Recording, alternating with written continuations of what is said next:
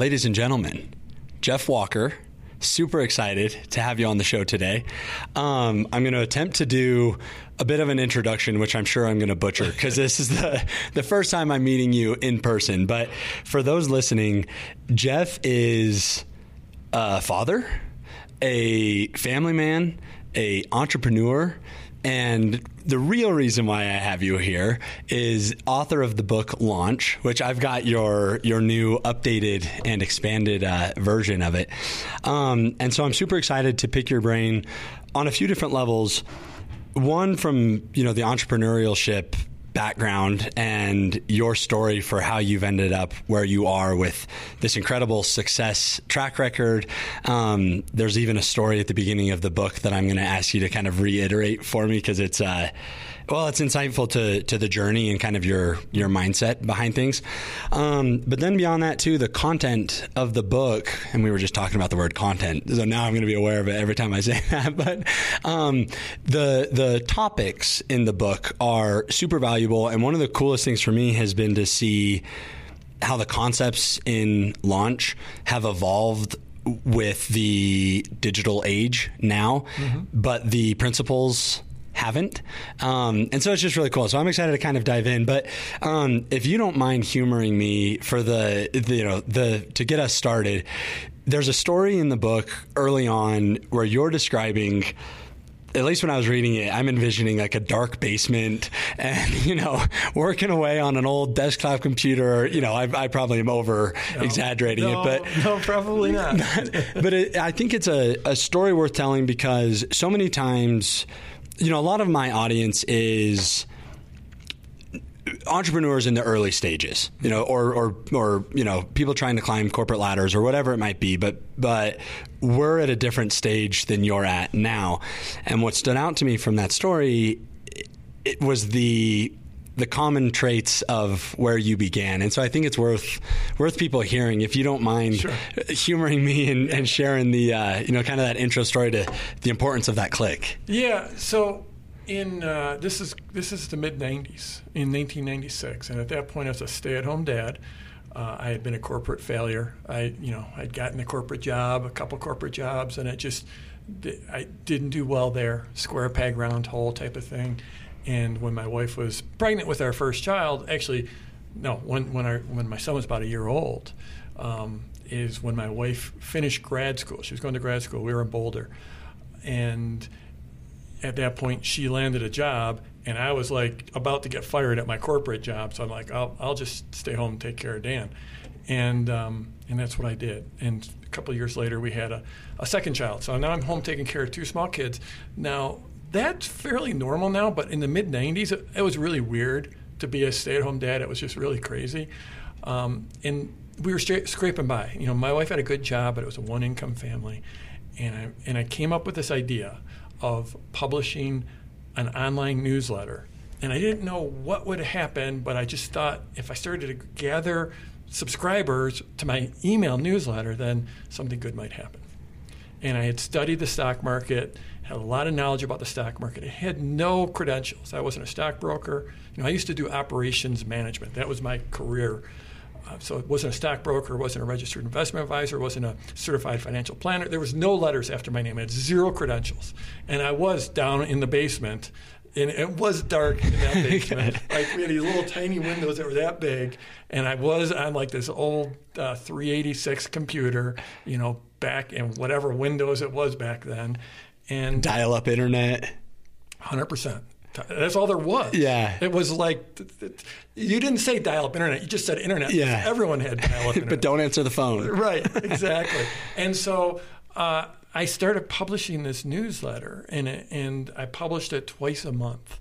And the first newsletter went out to, I like to say 19 email addresses. One of those email addresses was my second email address. One of them was my wife's email address, but it felt better to say I had 19 subscribers rather than 17. You're looking for little victories. I had nothing going at that point.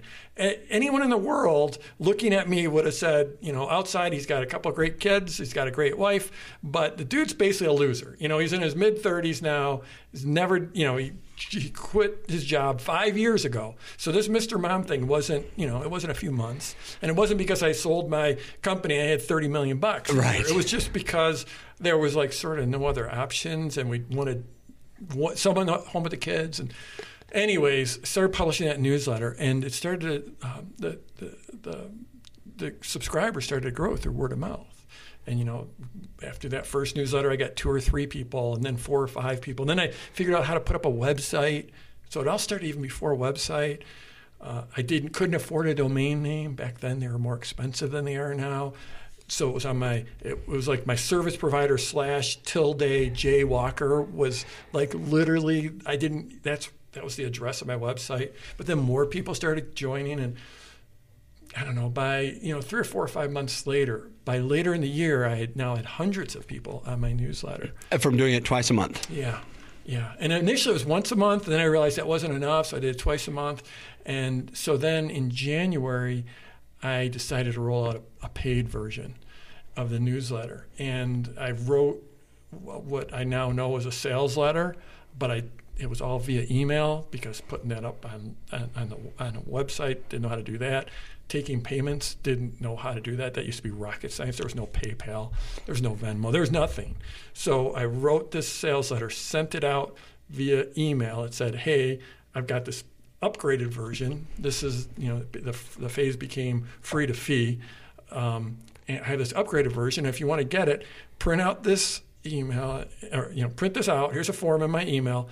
Write me a check and send me the check. Mail the check. Mail me a check. And amazingly enough, I had a few people buy. So these days, when you click that button and you hit that send, you expect data. You've got analytics and things happen quickly. Then I was going to say, and it's instant. Yeah, but now I sent it out, and then I went to bed because I didn't know. Next morning I wake up and the guy wrote back. He said, I'm sending you a check. And he was in Switzerland. Blew me away. I'm just like, I'm in the Denver area. I'm just like down in my basement. And the thought that someone in Switzerland is going to send me a check just blew my brain. So in total, in the next week, I made $1,650 in sales. And everyone's got a different frame of reference on money. But for me, that was like, if I could have done a backflip, I would have. I mean, it was just mind-blowing. Yeah. As I went into starting this up, my goal, and it was actually my wife came home, Mary, and she's like, hey, one day she came home from work and, under so much pressure, sole breadwinner for the family, getting up and driving in the winter, driving in the dark, coming home in the dark, just wanted to be around her kids. And she's like, could you just somehow make an extra, if you could make $10,000, it would take so much, in a year, that could take so much pressure off of me, off of us, because we're scraping by. Yeah. And so to make $1,650 was just amazing. But this is what's important is that I had never had anyone pay me for something that I created. I had never made any money outside of a paycheck in my life. So when that first order came in, I was like, this is a whole new ballgame. I was just going to say, did that it change your perspective on the world? It changed everything. Opportunities? It changed everything. Because I had this thought, I haven't had that many great thoughts, but I've had a few of them. There's a few. One of them was start building that email list, which I started, in August of 1996, focused on that just exclusively. And the second one was like, if I did this once, I can do it again and again and again. And I might even get better at it.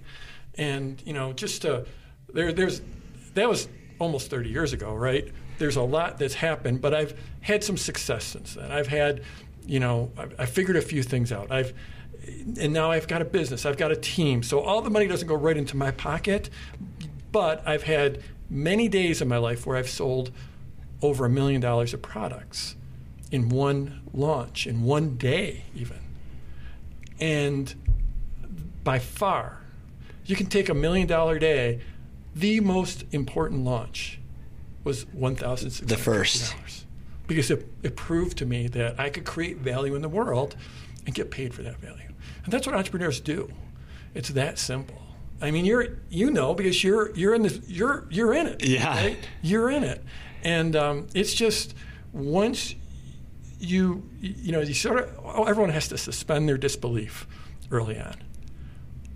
And which is it just rolls off my tongue, right? Suspend your disbelief. It's easy to say, it's hard to do. But, back then I didn't know any better. I had no expectations, and I was desperate. And when that first sale came, I was like, oh, the game has just changed. Everything. People pay me. The guy's sending me a check from Switzerland. What I think is interesting about it, too, remind me to come back to suspending disbelief. But, there's the idea of like the overnight success that took, fill in the blank, how many years to accomplish. Right. I think it's interesting that you 30 years ago had the foresight to have the consistency still of the newsletter. Did you know early on that someday that would be monetized? Like, or did it turn into kind of an epiphany for you of like, or was it desperation even? Like, what was the trigger point of, because at some point you were sending out the newsletter with no, to 17 people with no intention of a launch. Yeah.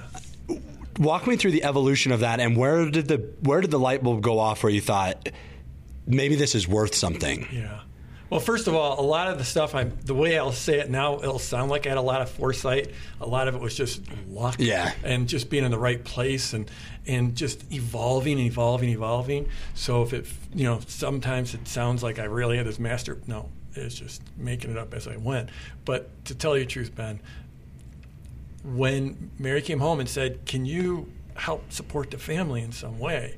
And that's a hard thing. You're 35 years old, you got 2 young kids, and that's a hard thing to hear. I mean, I'm blessed that she came back and said that to me. Yeah. But and it's been an amazing journey, and she's a huge part of that journey, and she's in my business in a major way now, and has been for almost 30 years. I'll tell you what, though. So, at that point, I had this idea of possibly selling information online. Seemed like it was going to happen. At that point, I was into the stock market, so I was studying the stock market. One of the ways I studied the stock market was I went and I was reading the Wall Street Journal on microfiche, if anyone remembers that, in the library from 100 years ago. So the Wall Street Journal started around 1898 or something like that. So I'm reading this, I'm like, this newspaper's been around for 100 years. Clearly, there's something. Someone's making money in the publishing industry. They wouldn't be doing this 100 years later if they weren't making money. So there is money in publishing. So you were realizing there was money in the information. Yeah, and I consider myself a publisher, and I always have. And so to me, it was clear there's money in publishing. There's going to be money in publishing online. But I also had so that was one thought: is there's going to be a money here somehow. I don't know how it works. Online payments, don't know how to do that. No, everyone's afraid to buy stuff online. But still, there's something here. But then there's another thing. Is and this shows you how, my thinking has evolved since then. Because so that was one path. But the other path, because I was looking for insurance, was maybe I'll go back to school. Maybe I'll go back to school and get a grad degree. And this is my flawed thinking was I'm going to go back to school, spend 2 years getting an MBA, and then go back into that corporate world where I failed in the first year. So it's pretty flawed thinking.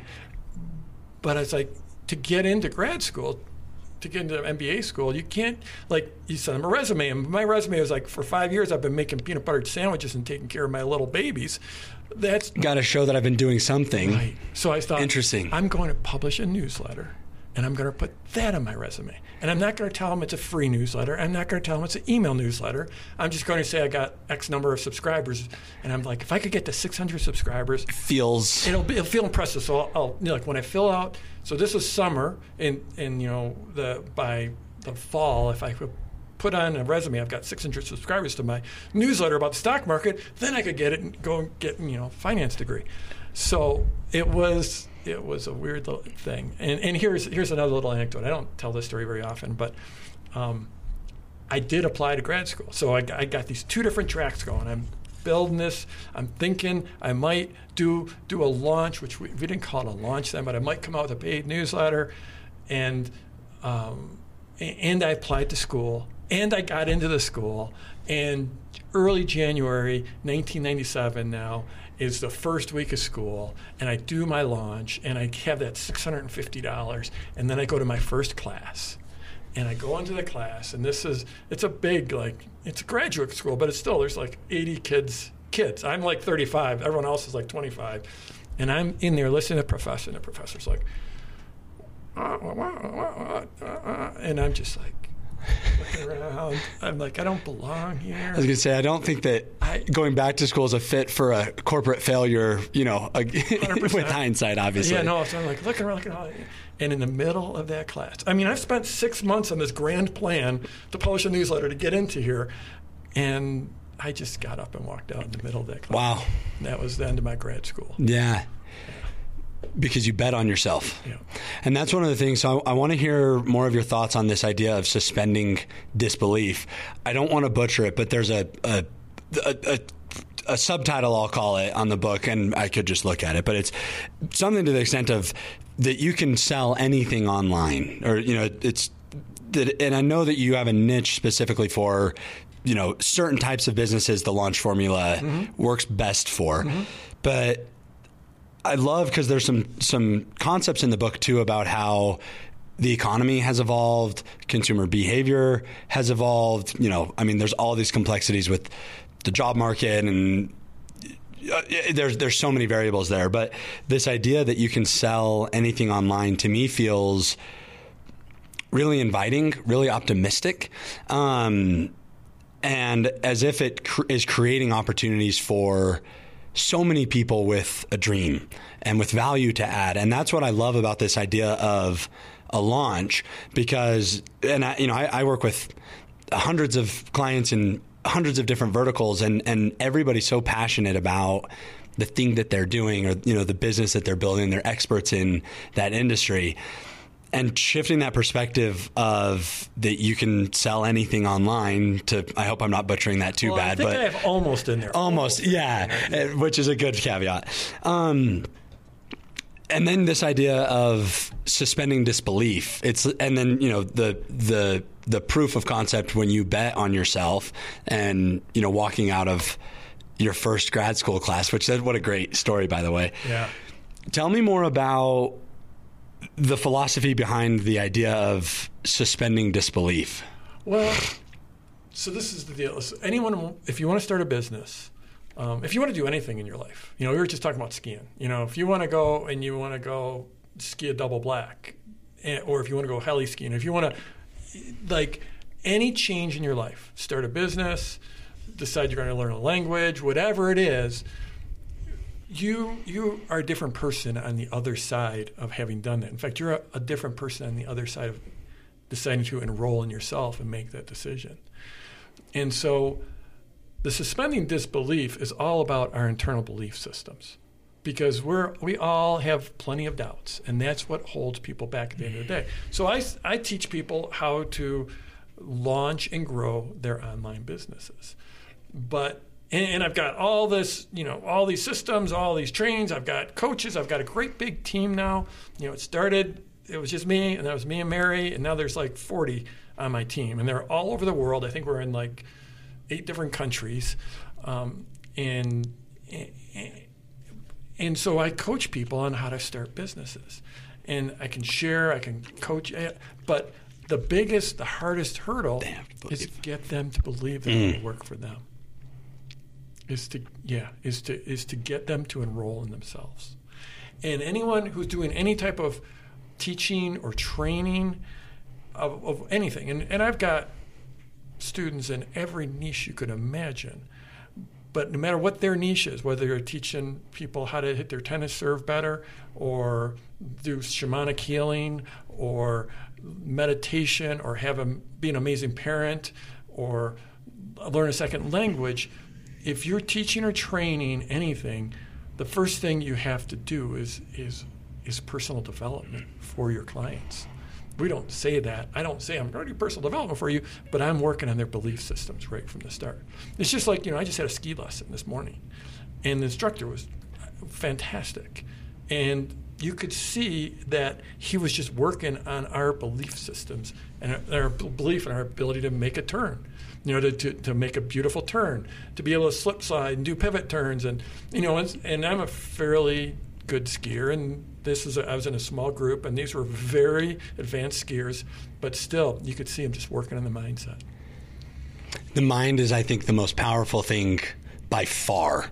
And I've said it hundreds of times that I truly believe our perceptions become our realities, and what we choose to focus on becomes magnified. So choose accordingly. I mean, I'm a huge subscriber to that idea of mind over matter, and especially in the starting a business world, if you don't believe in you, how can you expect a client to believe in you? Right. I mean, so I definitely, the weight of that resonates with me in a huge way. I'm curious, when you're first interacting with, a new entrepreneur, somebody who's trying to start a new online business, can you tell right out the gate if they believe in themselves or not? And then the follow-up question to that would be, what would be your advice to anybody listening that is struggling with what I'll call imposter syndrome, or, self-doubt? And, because we both know how incredibly difficult the entrepreneurship path is, and, being able to survive the ups and downs. Would love to hear your advice. So 2-part question: if you can tell right away, from if people believe in themselves or not, and then your advice to those that are struggling with the imposter syndrome type stuff. I would say, the first one, tell right away whether they believe it. I think there's a lot of tells, and it's often easy to see, but I'm also wrong at times, and so I do my best to suspend judgment. I've had people come in, and I'm like, in the back of my head, I'm like, this is going to be a tough one, and then just absolutely crush it. And so there are some tells. Usually by the time they get to me, by the time they would become a client of mine, it's already filtered out, and the people that don't believe, just the fact that they're there means something. Yeah, in general, it's like it's what's the phrase? I did a vision quest a number of years ago, and it's like respect the calling if you feel that call. So if someone feels called, if it's just like, I started out of desperation, right? That was my lever. But a lot of people in my world, and I tend to attract people that are more service oriented, that they want to change the world. And I mean, that's where I've evolved to. But I didn't start there. I started out of desperation, and then after almost 30 years now, had a little bit of success, and now I do it for the impact. But it's if you feel that calling, like I have a friend in town, awesome person, and she said to him, and most people in town, and I know people are going to hear this from all over the world, but we're sitting here in Durango. We're both from Durango, and being from Durango is an amazing gift. And it's just a different feel and a different vibe to live here. But I had someone in town. Most of the people in town have no idea who I am. Absolutely no clue, because I operate across the world. I don't focus on Durango. And frankly, I try to keep a low profile. I don't blame you. Right. I mean, you don't ever see me, like, my stuff around, it's like my book was in Maria's, and I saw that. I'm like, I want to buy all of them in Maria's, because I don't want anyone coming across my book. And then here there is this podcast host hassling you. No, but I'm just kidding. Yeah.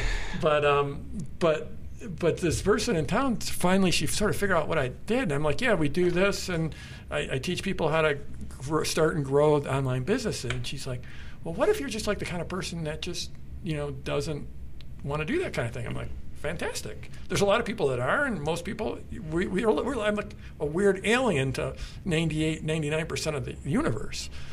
But the people that, if you feel that calling, those are the folks that show up. Yeah. And break on through. Yeah.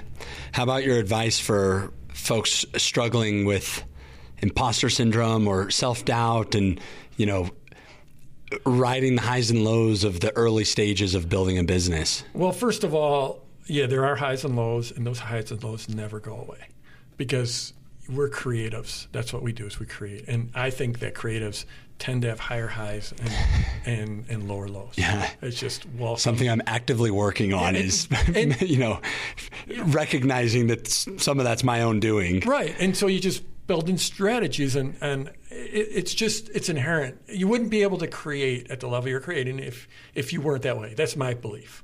I'm not a psychologist, but I've studied psychology quite a bit. I was going to say that we're going to get there. Yeah. And I think it's a matter of figuring out how to manage those highs and lows.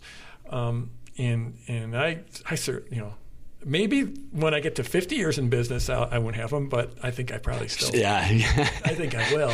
Evidence suggests that we'll continue. Exactly. So, we can talk about ways to manage the highs and lows, but I think for the imposter syndrome, 90% of the people in this game have it. For whatever reason, I don't tend to have that.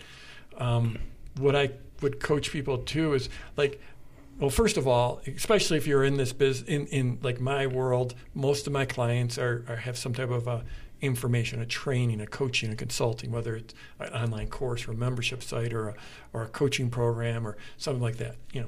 10, 20% of my people might have a digital product or something. I mean, a physical product, but most of my people are in that selling some type of training, coaching, consulting. And the thing to remember is first of all, I have to be careful here because there's this phrase, fake it till you make it. And I'm not a big fan of that, especially there's a lot of things where, if you're helping someone with their finances or with their health. Probably shouldn't be faking it. Yeah, exactly. But the reality is that in any market, the vast majority of people are beginners.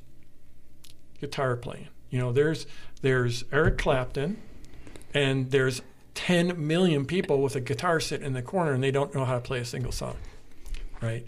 And so if you're not Eric Clapton, but you've been playing for years, and you can play, you got a great repertoire of 30 songs, and maybe you've been a teacher, you know enough to teach all those beginners. Again, I have to be careful because I don't believe in the fake it till you make it in general. Right. But there's a saying in the land of the blind, the one-eyed man is king. And so you just have to be a few steps further down the road than the people you're helping. Mm. And then the thing, if you're in my world, if you come into my world in any way, you will hear a refrain of baby steps, baby steps, baby steps. It's about creating those early initial successes. That's why I was I got 19 subscribers. It's not 17.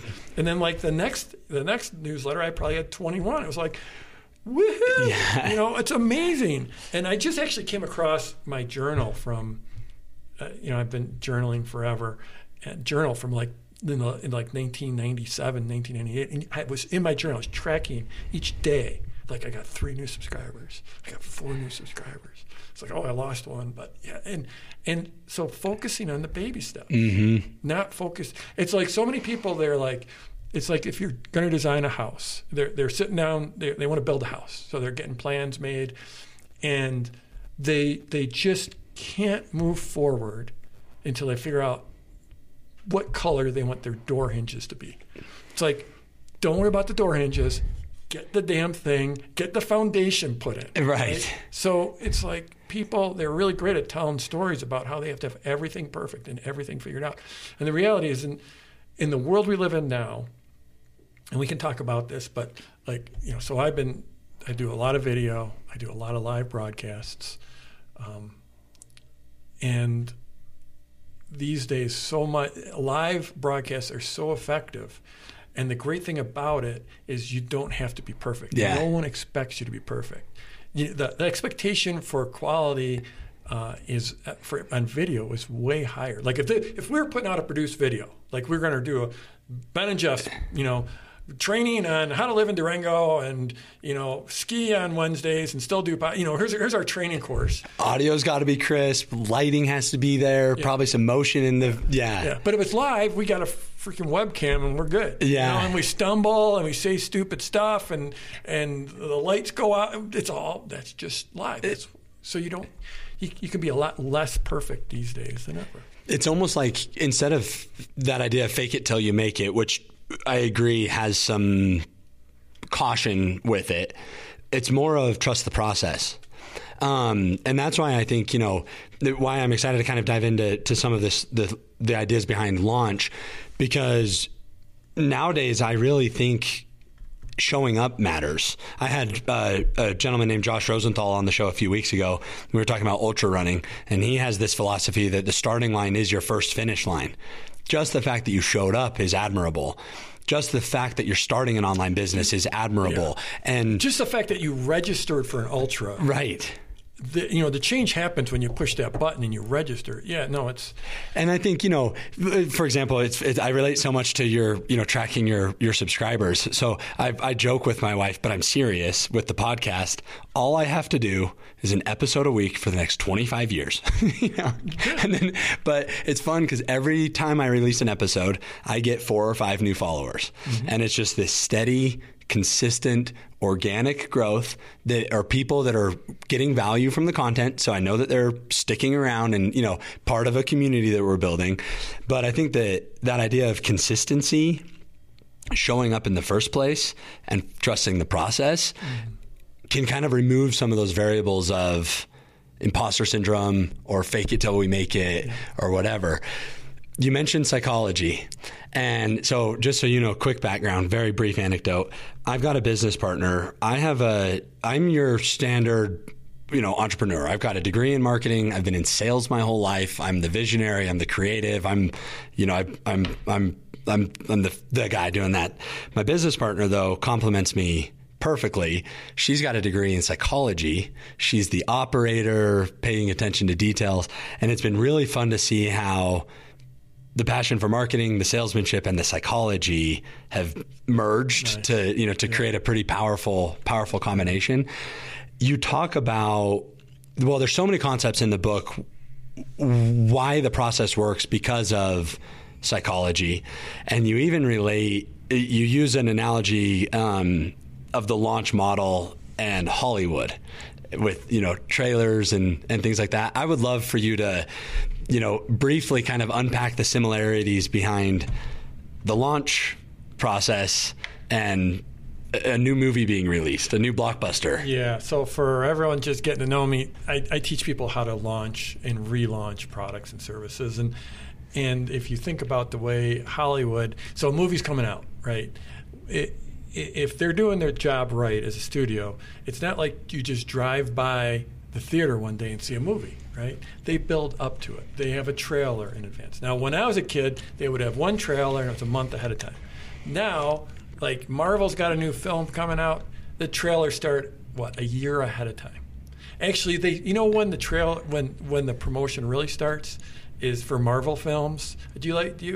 As much as the next guy. But so when does the promotion start for the next film? I would guess a year, 6 months. I don't know, to be honest. So have you ever gone to a Marvel film and the credits roll, and then the light, and then it screen dims, and then it comes up, and there's this extra scene at the end? That scene's always about setting the hook for the next film. So it's 2 years out, and they're already setting the hook in the previous movie, and then then they really start to ramp it up. There's a trailer probably about a year out, and then there's a second trailer that might be 6 months, and there might be a third trailer coming out, a few months ahead of time. And now they're starting to advertise. In fact, nowadays, the advertising is often about the trailer being released. So they're running ads for the trailer. Yeah. So this is all just building anticipation, turning that release into a huge event. Then, the 2 weeks beforehand, what happens? The actors start going on every podcast and all the talk shows. And it's just all about building this buzz ahead of time to drive the initial sales, and then hopefully that drives word of mouth. But it's very orchestrated. And it's intentional. It's intentional, and it's a sequence. So you might miss one trailer, you might even miss 2 trailers, but then you still catch the actors on a podcast or something like that. So the way we do a launch is very, very similar. It's where you're trying to turn your marketing into an event. And the way we do it is we'll typically share 2 or 3 pieces of content ahead of time, pre-launch content that gets people excited, that does a specific sequence to walk right into the release of the product, so that when you do release that product, you have a bunch of sales, you have a bunch of momentum, and life is awesome. So when you're releasing those, we got to think of a better word for content one of these days. That'll be our task after that. I've been thinking about it for years, and I still haven't come up. Yeah. But those pre-launch, the pre-launch pieces of content that are being released, one of a curiosity I have, and I think that would be valuable for people listening to hear your insight on. I come from a place of a lot of organic marketing, social media marketing, things like that, and we're always preaching how important it is that we're adding value, whether we're entertaining, educating, inspiring, whatever it might be. The content's only going to work if it's truly valuable. I think that there's some parallels there with your origin story in the newsletter and truly adding value and knowing what you were talking about and things like that.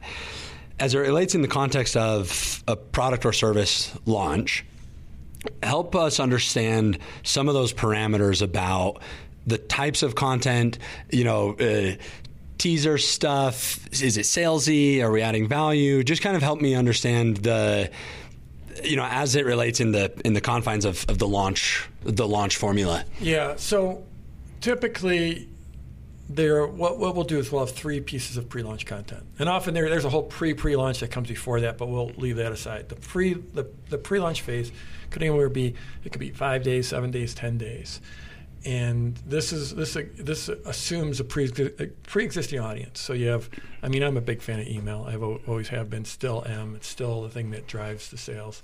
Social's great, and nowadays the big shift in the last 5 years is thinking of your audience. Not just you've got social or you've got email, but it's all one audience. Yeah. And you're reaching the people on your email list. You're reaching them via social, and the people on social, you're trying to drive them to your email list. But in any case, 3 pieces of pre-launch content, and so the first thing you have to do is show people it's what we call the opportunity. You're showing people that there's an opportunity that their life can be better. Whatever we're selling, no matter whatever your business, whatever you're selling, you're either delivering pleasure or taking away pain. It just boils down to that. So for you, you're probably taking away pain.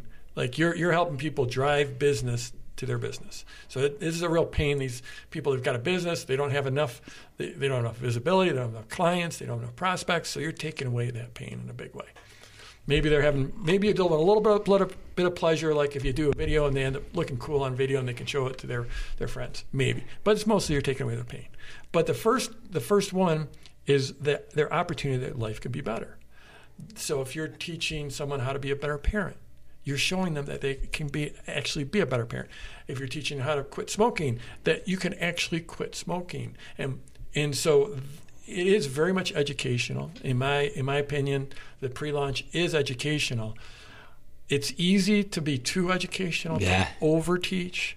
And I know the people I tend to attract into my world, and I don't know if you've experienced this, but we in the business I'm in of teaching and training, there's a lot of people doing it, right? You tend to attract people that are like you.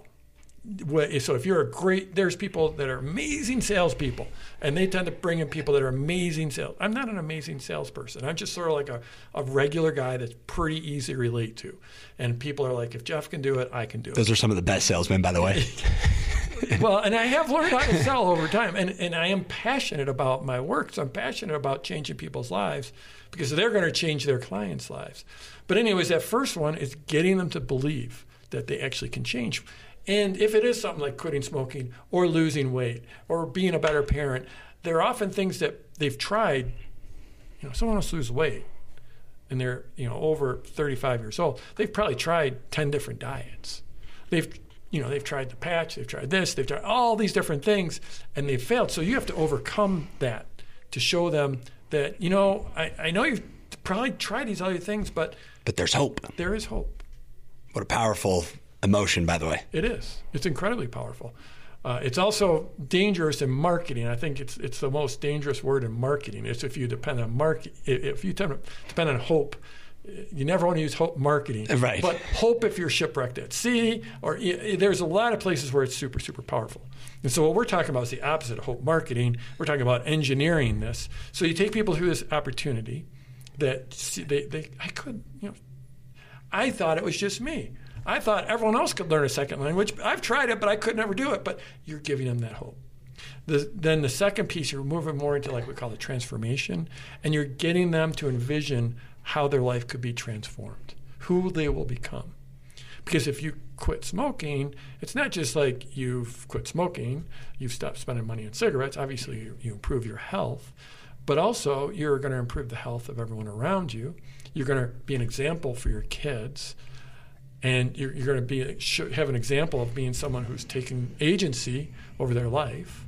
And so you've made that example for your kids, and that's going to carry through their lives into your grandkids. You're going to be alive now for your grandkids. I mean, you start to explore, even if it's like, I have one amazingly successful student, and she teaches people how to knit sweaters, very nice sweaters.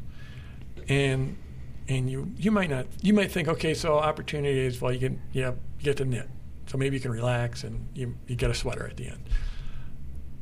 The transformation of anyone who takes on a difficult thing and then follows through and completes that difficult thing, they're different people on the other side of having finished that sweater. And when she started leaning into really focusing on that transformation and doing it in concert and in community with everyone else going through this, all of a sudden her sales were already really good. And I'm talking like 6 figures in an hour on how to knit sweaters. Oh, she's well into $1 million business, $1 million per year. How to knit sweaters, and I could tell you story after story after story like that. And she's a remarkable person. But like when she started really leaning into that transformation instead of just like you're gonna finish your sweater, what it would mean for you to be someone who took on a challenge and completed that challenge, then her sales just like doubled. And so that's like the first 2 pieces of content. And this is, I wouldn't say it's salesy. It's not salesy yet. You're educating, but it's also designed to take people down this path. Right. It's engineered. It's intentional, every piece of this. So the third piece is what we call ownership. And that's where you really ask people to start to take ownership of this future person, who they're going to become. You're going to become the person that you're not just someone who can drive the ball 10 yards further when you're golfing. You're the person who can walk up to that first tee with confidence, because like whoever the starter is or whatever they call it, they like that first tee is nerve-wracking. Everyone's watching the first tee and everyone's nervous, but you're going to be the person that you got all kinds of confidence when you step up there that first tee. And I want you to own that. And you're also starting to bring them into ownership of the product you're going to sell, the course, the membership, the coaching program. And then so that's all pre-launch, and then that leads into what we call the open cart, and that's where you open up and start taking orders. And the open cart is all about enrollment. And this actually circles back to what we were talking about early on. You're asking them to enroll with you, enroll in your product, but you're asking them to enroll in themselves. And that's where they go from being, oh, wow, that's pretty cool, as we walk through that pre-launch, that's pretty cool, to, yeah, that might work for me, to, yeah, I can do that. And I see how it might impact other things. Yep, I can do that. So I can do that is if you're doing it right, like at the end of pre-launch, that ownership piece, that I can do that. And enrollment is, I will. I will do that. There's also a concept of that open cart phase. I'm going to butcher the terminology again, but it has to end, and it has to be a firm end. Why? Well, we're going to get really technical. I like to say something bad has to happen if they don't end by the end of the cart. So the people respond to deadlines. So that first launch that did $1,650. The second launch did $6,000, a little over $6,000. Basically the same list of people, very similar offer. The only difference is I put a deadline on the end. And so the first time and obviously this was all in development. Yeah. So the first one you did, you were just like, You can buy my new stuff. Yeah. And then the second time I put together a special offer. I can't remember. I might have put together an extra bonus for it or some type of pricing deal or something like that. But the second time, which is like maybe 4 months later, I roll it out, and it starts out, and it's tracking. Well, I decided it's going to be, a week long. It was either 5 days or 7 days. I can't remember. And sales are tracking just like that first launch. So I'm like pretty stoked. I'm going to make $1,650 again. That's awesome. Woo-hoo! And then that last day, all of a sudden there's a few more sales. And then about 3 hours before the close, the numbers just went through the roof. And we went from, $6,000 instead of $1,600. And that was like, I learned something. Well, yeah, and it's so insightful. Just yesterday, we had some clients in here, and we're right now we're in the phase of our kind of like big, deep marketing plan meeting with all of our A clients and kind of planning it out. And this business is very heavily driven by sales, red flag out front type sale, and they were mentioning that, they've been reactive. When we need business, we'll have a sale and then we'll extend it or whatever. And because of some of these things that I've been learning, I was able to give some advice on, first of all, let's plan it well in advance. And then second of all, let's make it a true sale that ends.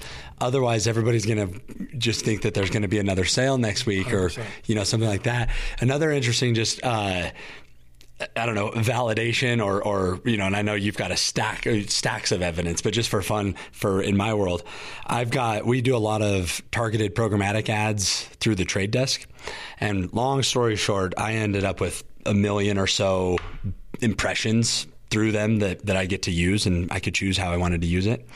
So we sent out an email to all of our clients and said, for the first 6 that reply with a testimonial and a positive Google review, we're going to give you 40,000 impressions of advertising for free.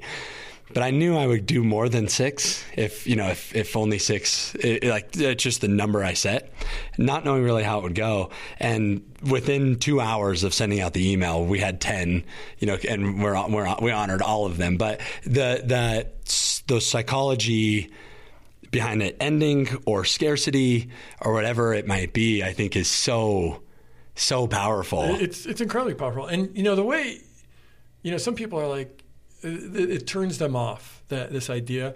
But the reality is, like, I'm in a business that changed people's lives. And basically having that deadline, it's just a moment. It's like, okay, we're going to I've walked you down this garden path up to this threshold, and now we're at the threshold. And now it's time for you to decide. And it's the way I think about it, it's like my gift to them is having this deadline because it forces them to make a decision. Because here's this crazy story. So when I started out, I actually, it was like 9 months, long before I actually did that, started publishing that newsletter. This is a long story I'm going to make short. I learned, there was this course, it was actually on a floppy disk it was called Turn Your Computer into a Money Machine. And it was about selling little information reports on CompuServe and AOL. I don't know if you remember those or if you were even alive. Yeah, I remember them. And so I bought that and I spent $99.50 on that. They shipped me the little disk. The floppy disk. It was actually really solid. It was really strong. It didn't have anything about the internet, but I could take it and I could transfer it over the internet. But I bought that course, and then I sat on it for about 9 months until my wife came home and said, hey, can you somehow help contribute to the family? And she sort of put a deadline on it. If I didn't have that deadline, I wouldn't have done anything. So, we just did a promotion last week, and here's the deadline, and sure enough, all these sales came in.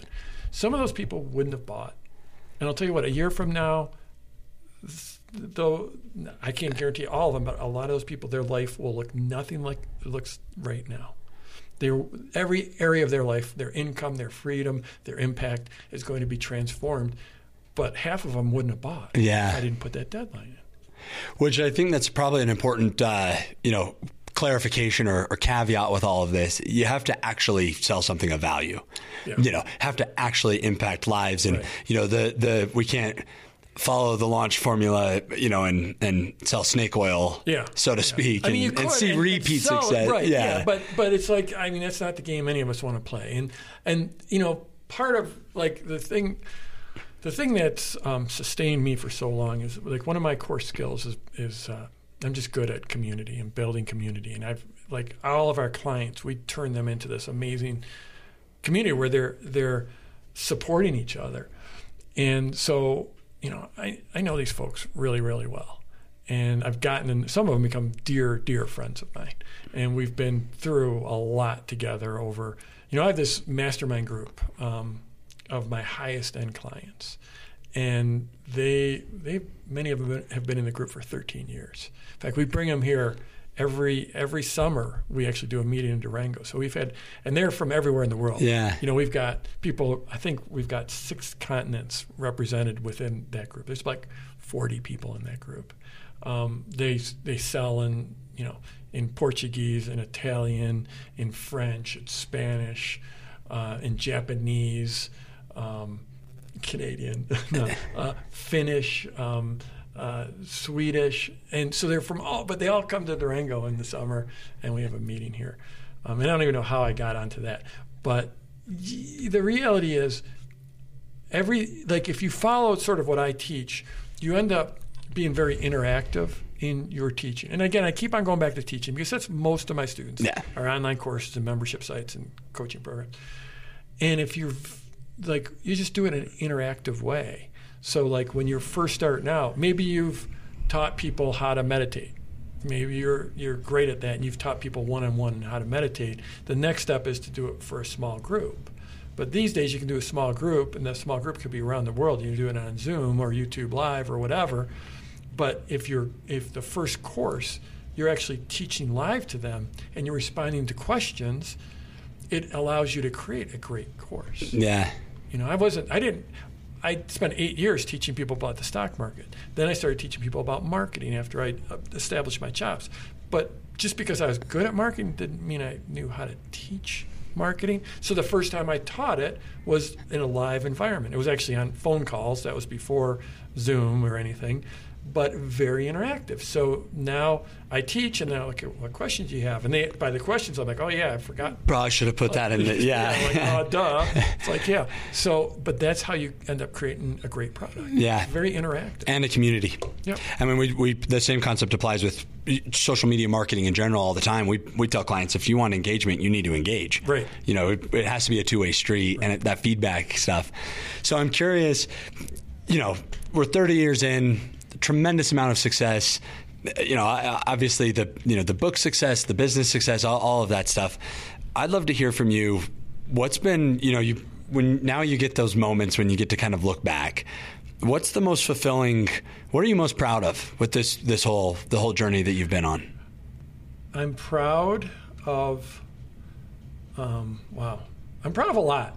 I'm proud of the communities I've built, especially those mastermind groups. I have a high-end coaching program we call Launch Club. I'm super proud of Launch Club and my actually 2 masterminds. They're such amazing communities and just incredible humans of people that are doing amazing work. So I'm proud of those communities. I'm proud of what my clients have done, who they have helped. I have people that teaching about autism that have made an incredible impact.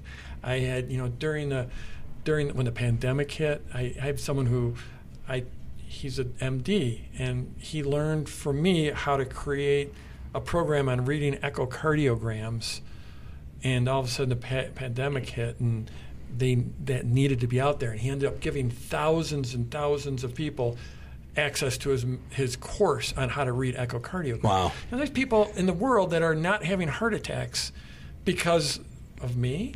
It's sort of weird, but so I'm proud of that impact, that dog training, meditation, parenting, herbalism.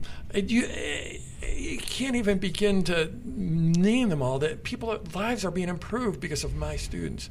So I'm super proud of that. I'm proud of my team. I've got a great team of just A players. You know, being a leader for my team was not natural. I'm not a manager, but I've, you know, over the last 10 years, I've sort of figured that one out. I think, you know, being a leader in the industry was a natural for me. Being a leader for my clients was natural. Being a leader for my team was different. Yeah, and so, but I'm super proud of my team. I'm proud of my kids. They're amazing. They're adults now. I'm super proud of them. Proud that I've been married for 34 years now, and I got a great marriage. And I think one of the things I'm really proud of it, because we're in Durango. Again, I know a lot of people are going to listen to this in Durango. A lot of people are going to be from around the world, but we're in Durango. I'm in Durango because I can live anywhere in the world. And I've got some very dear friends. We get out and play out in the natural world quite a bit, skiing, mountain biking, running rivers. And one of my very best friends for decades said, you know, one of the most amazing things about you, Jeff, is that you haven't changed. And he's like, most of the time that's not a positive for people because, like, you know, you want to evolve. But he's like, you know, your income might be 50 times what it was, but you haven't changed. So that's something I'm proud of. Yeah. Yeah, Alan, how cool to hear the idea that not only have you impacted the lives of your clients, but that you've helped them impact other lives, and, you know, this whole ripple effect of positive benefits and, you know, positive impact and things like that. I mean, we've got a philosophy here, the giver's gain. You know, the best way for us to win is to help others win, and we grow our business by helping other businesses grow and things like that. And I think that that's probably one of the most direct paths to a fulfilling life, is adding value, you know, making meaningful impact on people. And I think that's one of the coolest things about your story has been the scale at which it has happened.